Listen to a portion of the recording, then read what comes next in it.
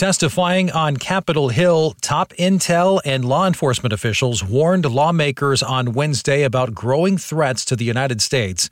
FBI Director Christopher Wray said number one on the list is China. I don't think there is any country that presents a more severe threat to our innovation, our economic security, and our democratic ideas. And CIA Director William Burns told the Senate Intelligence Committee that we must work with partners to combat Beijing as the United States competes with China technologically.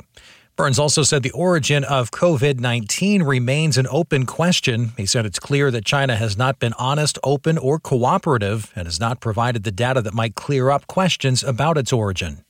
Burns also answered questions about new threats that could emerge in Afghanistan after the president's planned troop withdrawal over the summer. We have to be clear-eyed about the reality, looking at the potential terrorism challenge, that both al-Qaeda and ISIS in Afghanistan remain intent on recovering the ability to attack U.S. targets, whether it's in the region, in the West, or ultimately in the homeland.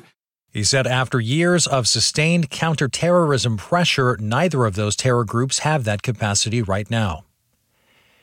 Iran's supreme leader on Wednesday dismissed initial offers at talks in Vienna to revive the 2015 nuclear deal.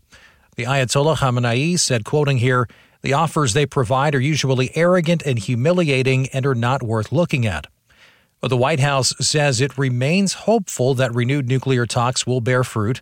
Press Secretary Jen Psaki said the president believes the diplomatic path is the only path forward. And that having a discussion, even indirect, is the best way to come to resolution. It doesn't mean that we hold back on concerns we have and don't encourage our P5+1 partners to expressing those same concerns.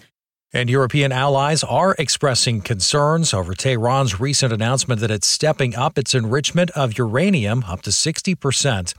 In a joint statement, Britain, France, and Germany called that announcement particularly regrettable and dangerous. Iran announced its ramped-up enrichment following a cyber attack that damaged its underground Natanz nuclear facility.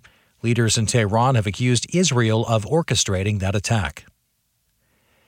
A white police officer who resigned this week after fatally shooting a black man in suburban Minneapolis will face criminal charges over the shooting.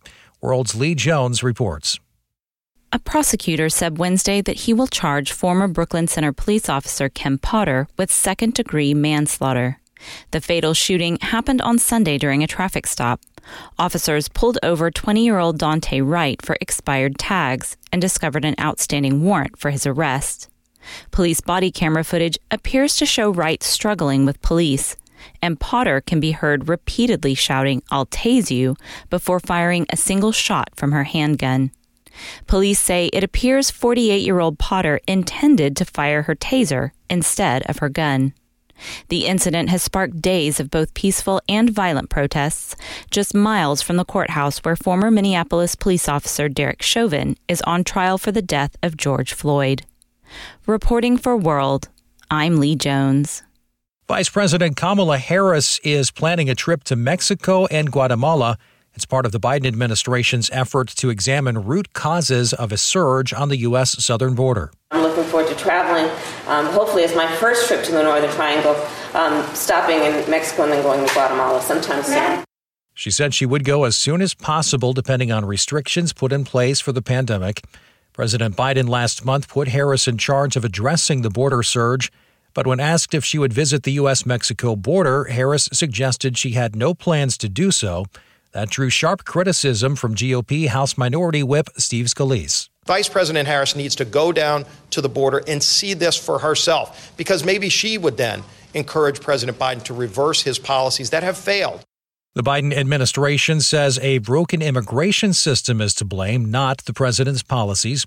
Last month, a record number of unaccompanied children attempted to cross the border, and the Border Patrol saw its largest number of encounters overall with migrants in 2 decades, just under 170,000 in total. Bernie Madoff, the infamous architect of the largest Ponzi scheme in U.S. history, has died. World's Anna Johansson Brown has that story. Madoff died behind bars on Wednesday of natural causes at the age of 82. He received a 150-year prison sentence in 2009 for an epic securities swindle that burned thousands of investors. A former chairman of the Nasdaq stock market, he attracted a devoted legion of investment clients, from Florida retirees to celebrities like Steven Spielberg. But his investment advisory business was exposed in 2008 as a Ponzi scheme that wiped out people's fortunes and ruined charities. Court-appointed trustees have spent years laboring to unwind the scheme. They have so far recovered more than $14 billion of an estimated $17.5 billion that investors poured into Madoff's business. Reporting for World, I'm Anna Johansson Brown. And I'm Kent Covington. Straight ahead, counting the lives lost to COVID-19, plus Cal Thomas on the thankless job of law enforcement. This is The World and Everything in It.